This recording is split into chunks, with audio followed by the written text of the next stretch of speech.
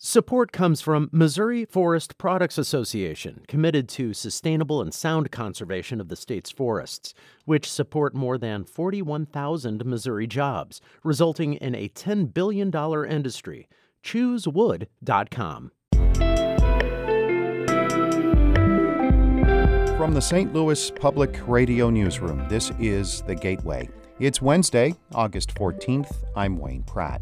Ahead, a group will meld Western and Eastern musical traditions during a concert Saturday in Webster Groves. The urge to be able to merge in with that sound and to be able to sound different, not just traditional. Combine the nuances, take the best of both. St. Louis Public Radio's Jeremy Goodwin reports on the multicultural mix of Todd Mosby's World Fusion Ensemble. First, the news. St. Louis police say they are frustrated and angry about receiving little help in solving the murders of children. As St. Louis Public Radio's Rachel Lippman reports, a young boy who was shot Monday is the seventh homicide victim under the age of 17 this year. 7-year-old Xavier Usanga was playing outside in the Hyde Park neighborhood when he was shot. Major Mary Warnicki, a commander with the Bureau of Investigations, says the department doesn't have enough information in his case or any of the other 6 to make arrests. So I asked the community, step it up, please. We want your help. We hear it time and time again for these children. They should be going to school today, and they're not. Warnicki is urging anyone with information to call Crime Stoppers or homicide investigators directly. 4 kids under the age of 17 were killed in all of 2018. I'm Rachel Lippman, St. Louis Public Radio. The Missouri Department of Elementary and Secondary Education is trying to encourage more sponsor oversight of charter schools. The State Board of Education heard an update yesterday on the evaluation process. President Charlie Shields says although it has improved over the years, there's still plenty of work to be done. What you put in the standards and principles of quality sponsors, if they were all doing that, we wouldn't have some of the charter school performance that we have right now. Shields says even though some charter schools meet the terms of their performance contract, they are still underperforming. That's because the sponsors set the bar too low. This is the first week of classes for many children in the St. Louis area. St. Louis Public Radio's Ryan Delaney visited a preschool in Afton yesterday to capture the start of school for the region's youngest students and their parents. Dan Baker peered into the classroom after dropping his daughters Camden and Autumn off at preschool, holding a third child in his arms. I'm all right right now, but probably when I walk out the door, it'll probably be a different feeling. But so far, so good, you know. Tears ran down the faces of a few of the 203 and 4-year-olds on their first day of school, but Baker's daughter Autumn quietly played with blocks while classmates hugged parents goodbye. They were pretty excited. They have been wanting this for like a year or so now. So Baker says his daughters were very particular about picking out their backpacks. A unicorn for Camden and one that says LOL on the back for Autumn. I'm Ryan Delaney, St. Louis Public Radio.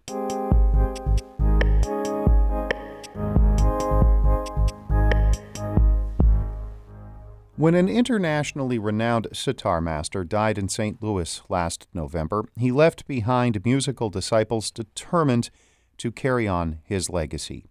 Ustad Imrat Khan was originally from India but lived in St. Louis for the last 26 years of his life. He was an artist in residence at Washington University. 4 musicians who have applied his teachings to music from around the world will perform Saturday at First Congregational Church of Webster Groves. St. Louis Public Radio's Jeremy Goodwin has more. Missouri native Todd Mosby has made it his life's project to fuse jazz with the classical music of northern India, a genre based on a series of established rhythmic patterns and melodic forms. As a guitarist studying with Ustad Imrat Khan about 20 years ago, Mosby realized he couldn't play the music he heard in his head with just a guitar, so he created a new instrument, a hybrid of guitar and sitar. It allows me to play chords. Plus I can pull.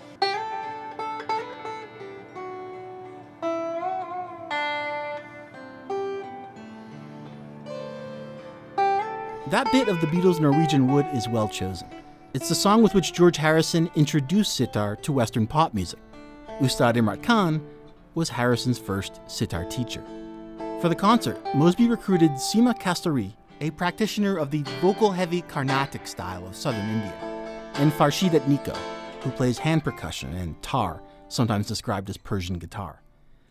They've never all played together before, but during a rehearsal at Kasturi's house, they tap into their shared training in different Indian styles to work out song arrangements and even build spontaneous compositions on the fly. The scale just to see. We can actually finish up with like a pattern, like a set of pattern, 8 times 3 or 7 times. Oh, that'd be cool. We can finish up with that. At one point, they start improvising some intertwined vocals.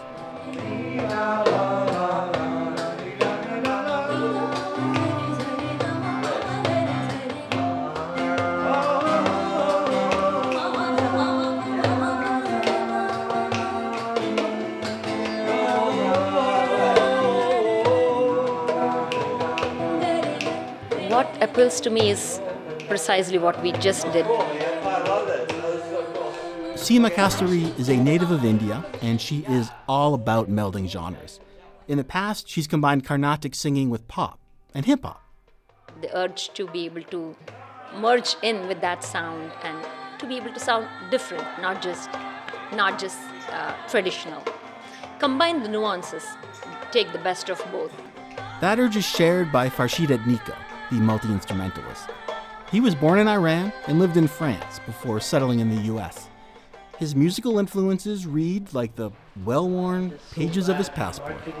And I had the chance to play with a lot of different musicians, European musicians, gypsy musicians, jazz musicians, and blues, of course. And later on, Latin music, music from Cuba, music from Puerto Rico.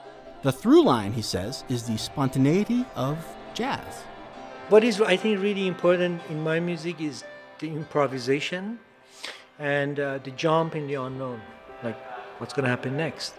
That's a question they keep answering in this rehearsal as they polish up Mosby's songs and piece some new ones together.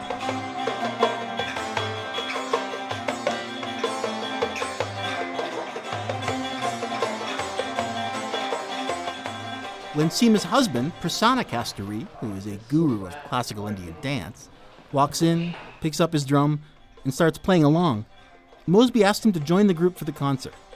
And so the trio becomes a quartet, and the cultural mix grows even deeper. I'm Jeremy Goodwin, St. Louis Public Radio.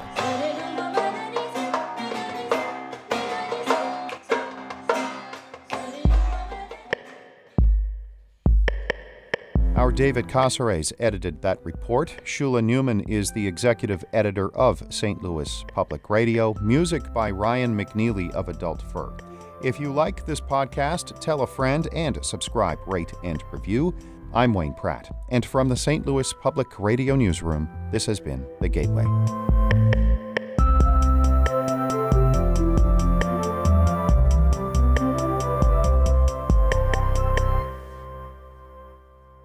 Support comes from Mosby Building Arts, a design-build company committed to remodeling the right way. Visit callmosby.com to get project inspiration for any room of your house.